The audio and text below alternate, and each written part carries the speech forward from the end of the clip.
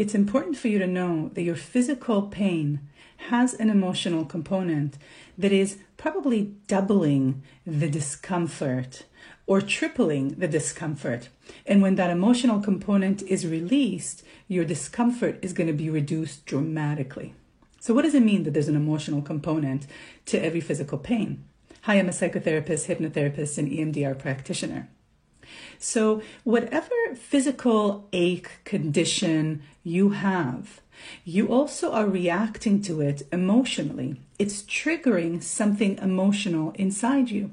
So maybe it's triggering a feeling of not having control. Maybe it's triggering an emotion of shame and you're judging having this difficulty, this physical ailment. That emotional component will add and often keep the physical condition stuck. So what we want to do is we want to get to know, how do we feel about this physical pain? Do we feel angry about it? Do we feel annoyed by it? Do we feel ashamed by it? Are we scared by it? That's what you want to release. And when that is released, it's going to be a lot easier to release the actual physical pain. Shortcast Club